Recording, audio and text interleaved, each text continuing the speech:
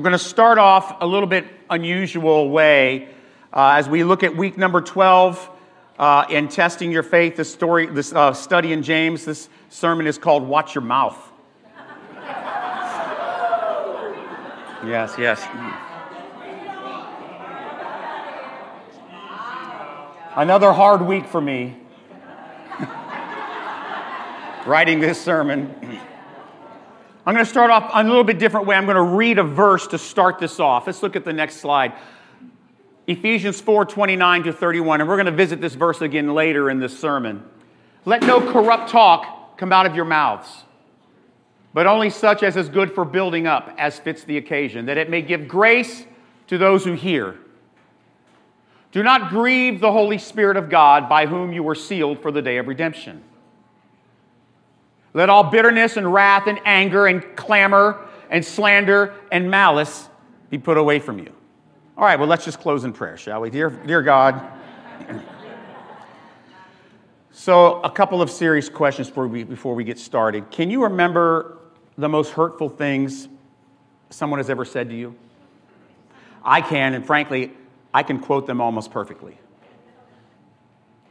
I remember many of them. I remember where I was. I remember who said it.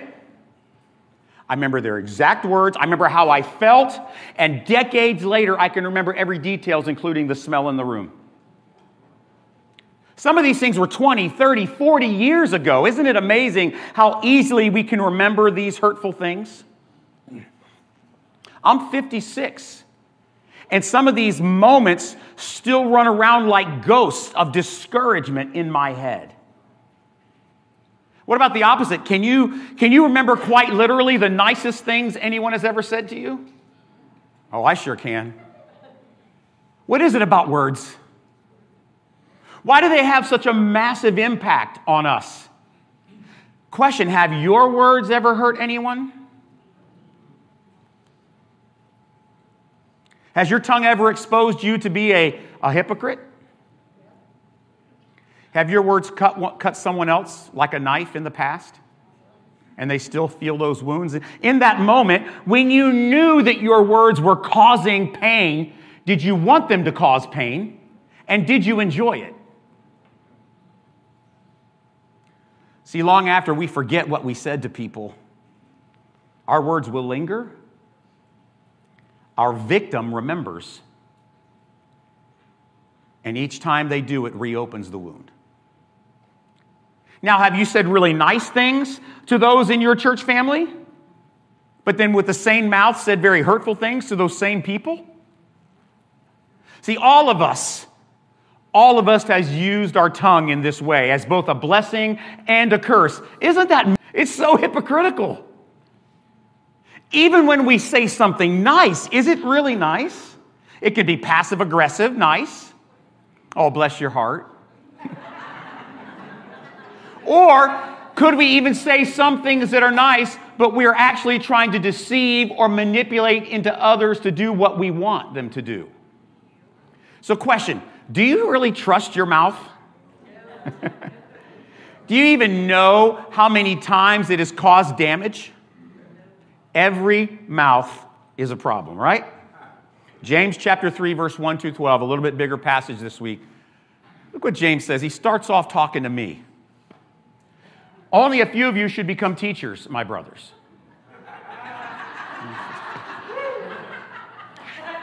I'm moving to Psalms next week. I'm tired of this. Only a few of you should be teachers, my brothers, for you know that we who teach will be judged with greater strictness. For we all stumble in many ways. If anyone does not stumble in what he says, he's a perfect man, able also to bridle his whole body.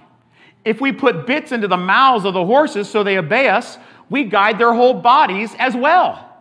Look at the ships also. Though they are so large and driven by strong winds, they're guided by a very small rudder wherever the pilot directs.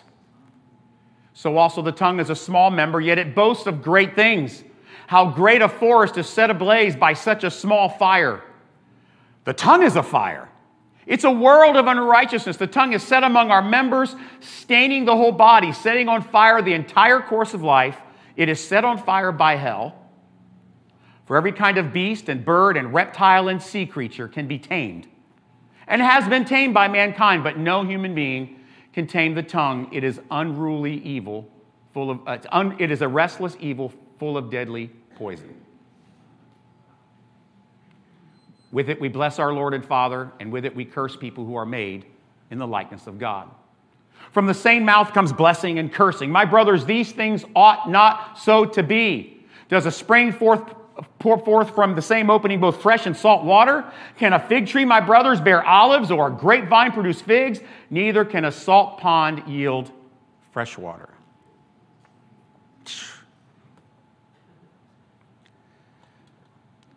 I want to talk about why this would have been very relevant for James's first century Jewish Christian readers. He gives several warnings about words here, doesn't he? First of all, he warns aspiring teachers. See, the question we need to understand is, why does James warn about too many people desiring to be teachers? Was it a problem? Here's the fact. In the first century, whether you're Roman or Jewish or Greek, every educational system was structured around speech. Rhetoric or speech was the most important skill anyone in society could learn. First century Jewish, Greek, and Roman people, their cultures venerated and glorified people with the gift of rhetoric or verbal expression and persuasion. Orators and teachers were, in fact, the most influential people in culture, in politics, and religion.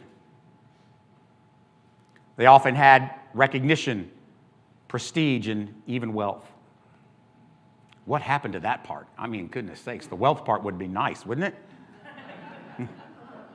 See, as part of that culture, the church also venerated its pastors and teachers. The apostles, for instance, were all beloved.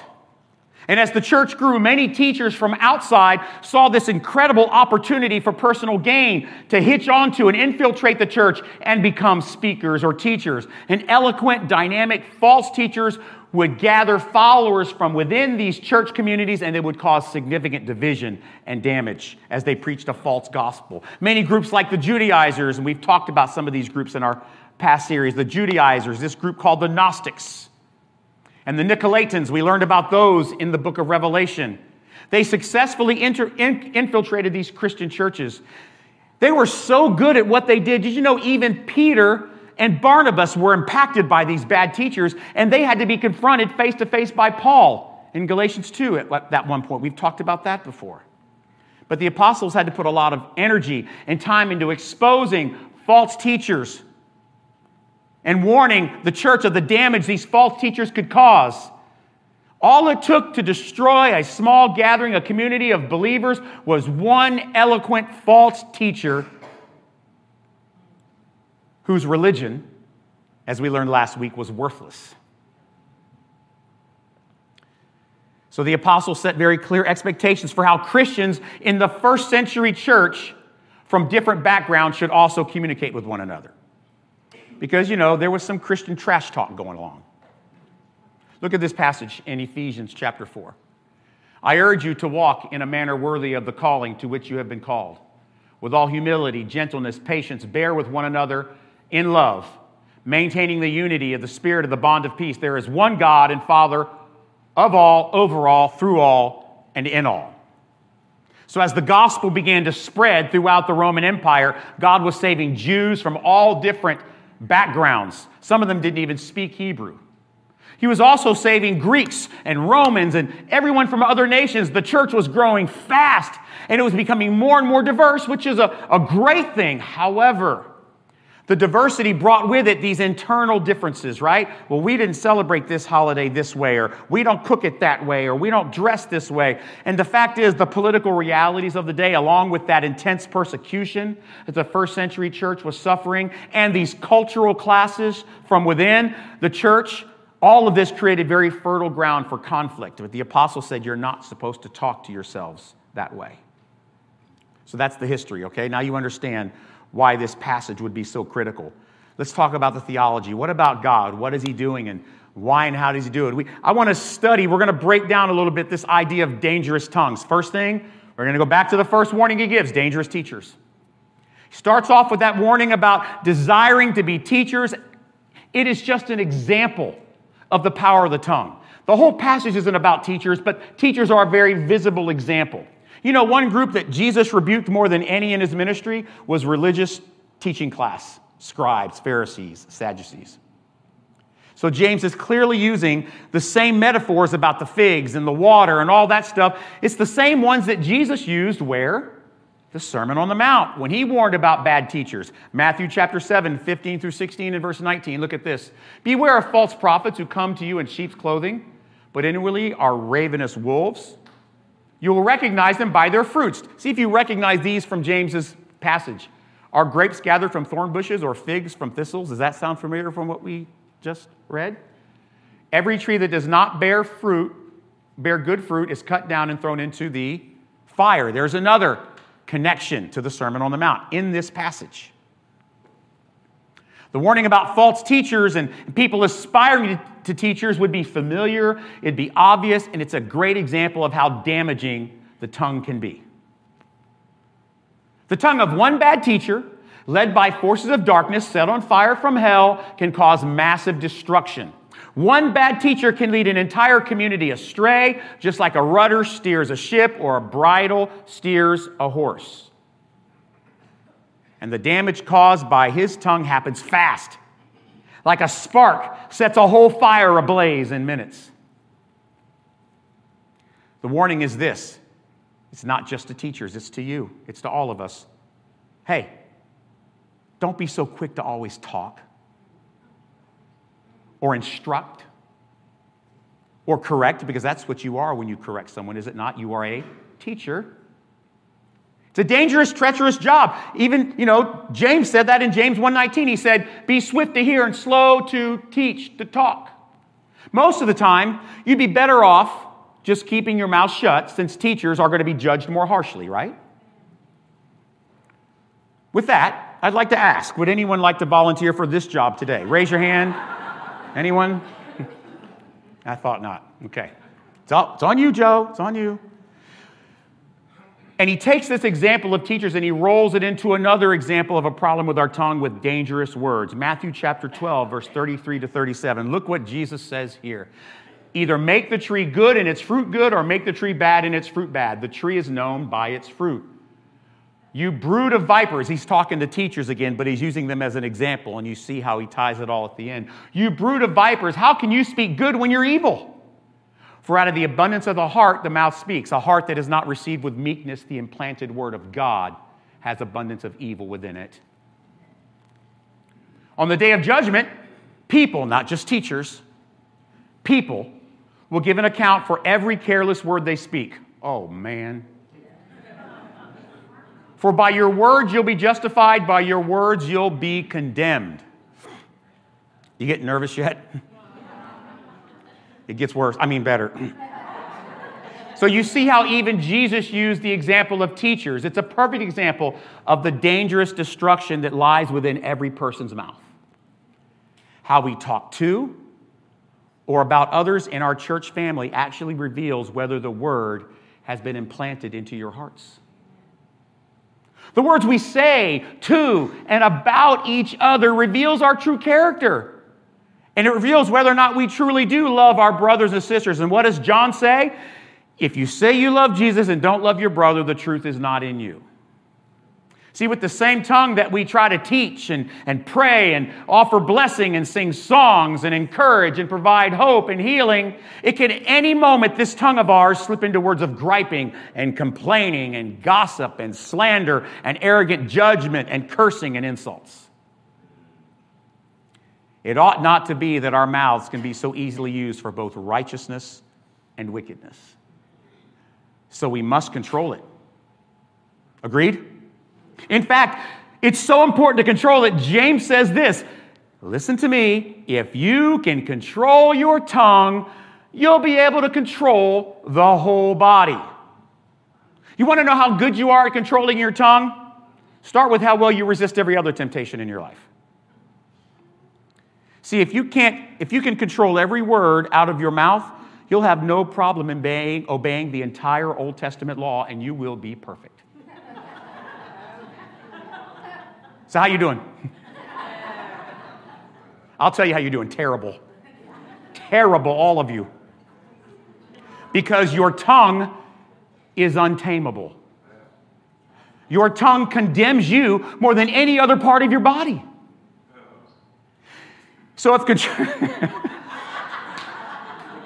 the drummer's a little nervous.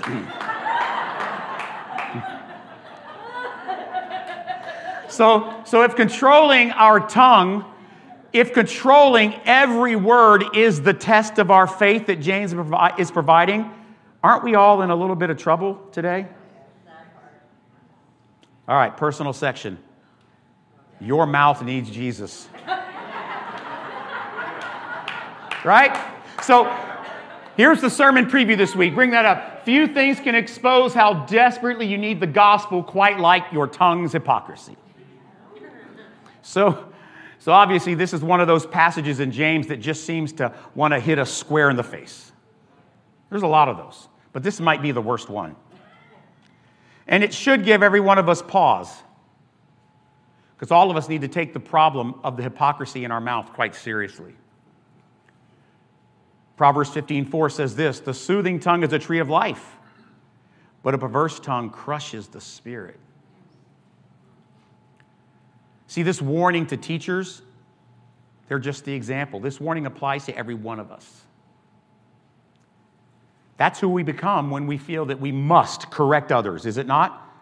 Well, I know more than them in this area. I would never do that. I'm better than them. I'm going to correct them. And if they're wise, they will listen. We desire to teach or correct others, yet we are often the biggest offenders with our own speech. That's why every tongue in this room, not just mine, possesses power for both hurting and healing. Every tongue in this room can destroy relationships, crush hearts, cause infighting. Every tongue in this room can manipulate. Every tongue in this room can bring temptation. Every tongue is prone to cursing and gossip and slander and deceit and all the lies. All of it is just as dangerous to the church as any false pastor or preacher or teacher or prophet. We sing worship songs in church on Sunday and then go to lunch and gossip about one of our brothers and sisters. We pray for God's blessing in the morning, then spread rumors about our neighbor or a friend in the evening. We'll post eloquent scripture to social media to encourage one another and then criticize someone's faith behind their back.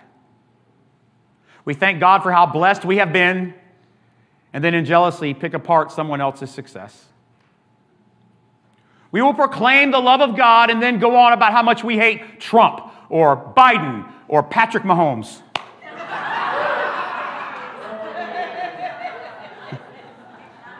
Until he signs with the Bucks when he's 44, then we'll... We speak words of thanks for God's mercy and grace, right? Oh, we're so thankful for the mercy. Thank God we're redeemed. And then get angry at a brother or sister for some of the same mistakes we've been forgiven for by others and by God. One bad sentence can author one of those devastating, remembering moments that someone will carry with them for a lifetime.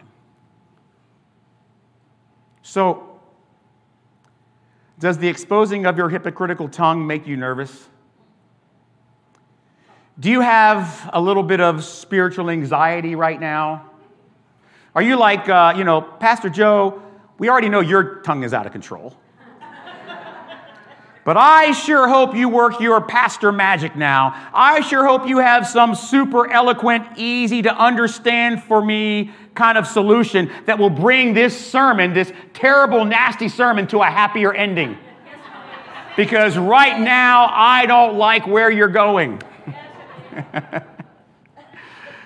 Ephesians 4, look at this passage. This is what we started with, and I'm going to add a verse to it. I'm going to add verse 32.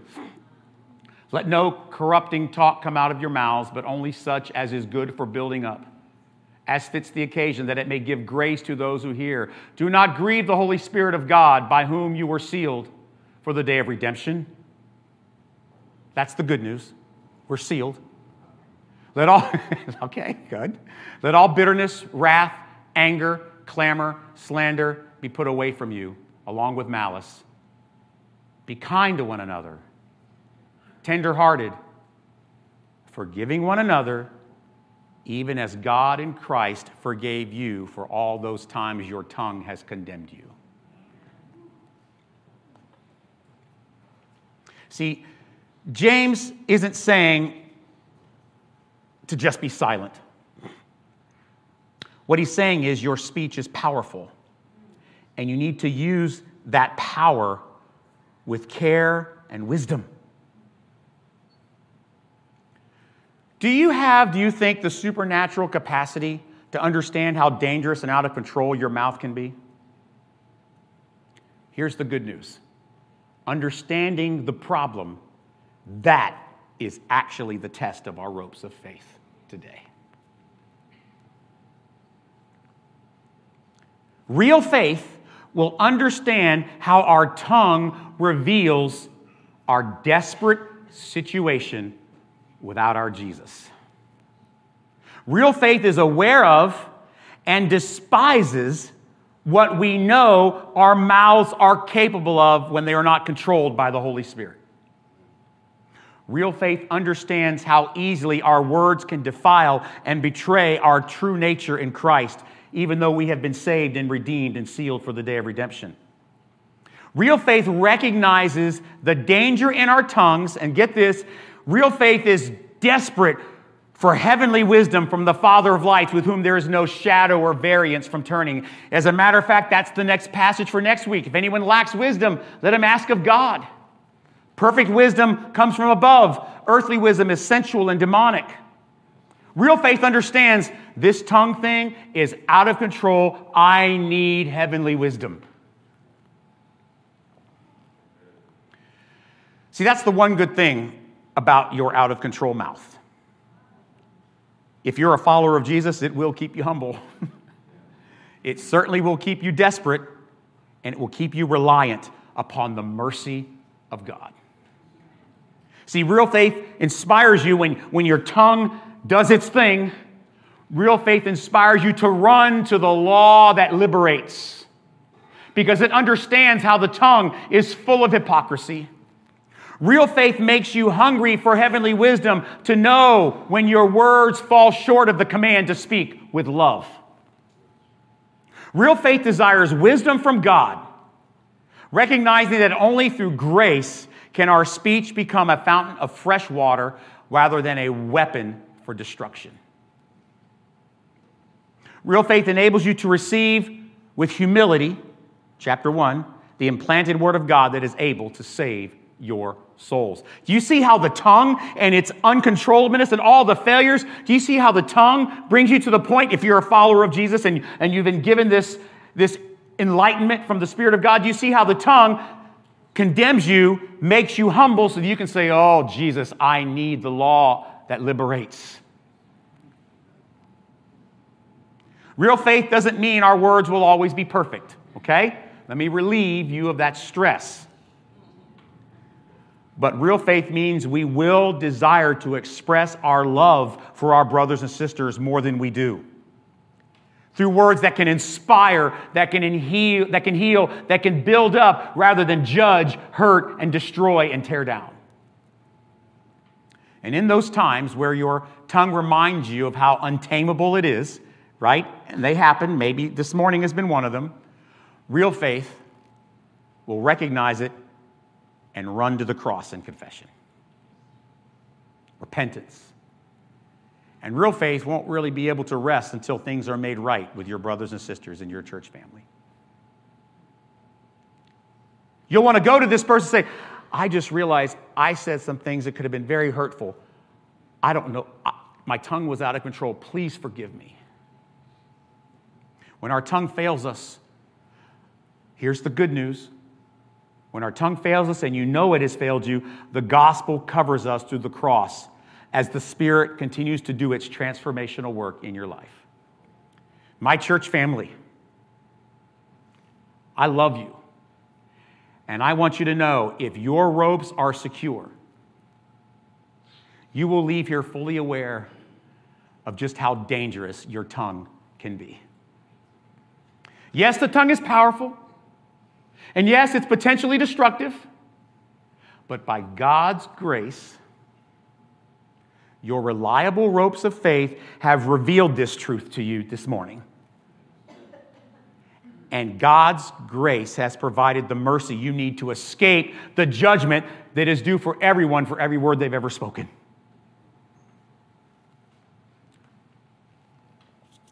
It has also provided for you a pathway to the Heavenly Father for the wisdom necessary to redeem your untamable tongue.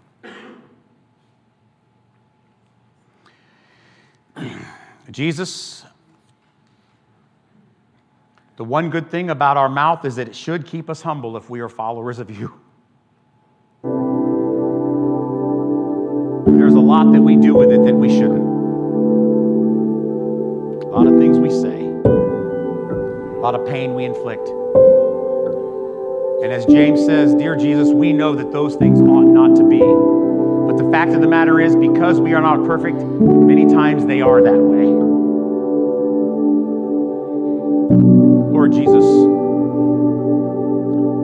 in humility, we ask for forgiveness and we run to the cross. We with meekness receive the implanted word of God, because we know once that happens, then out of the abundance the mouth speaks. Now we can speak wisdom and truth and love and hope. And Lord, when we fail, when the tongue gets out of control again, Lord, keep us humble, keep us meek, keep us relying upon you. Lord, don't let us rest if we know that we have hurt someone with our words. Lord, may we become more and more like a church that puts away malice and anger and gossip and slander and resentment and cursing. Lord, be a church that continues to put forth peace and joy and love and encouragement and blessing. May we use our mouths to build one another up.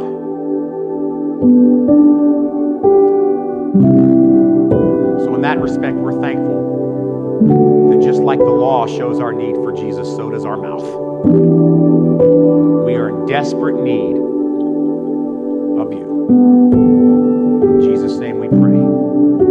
Amen. We love you guys. Have a great week.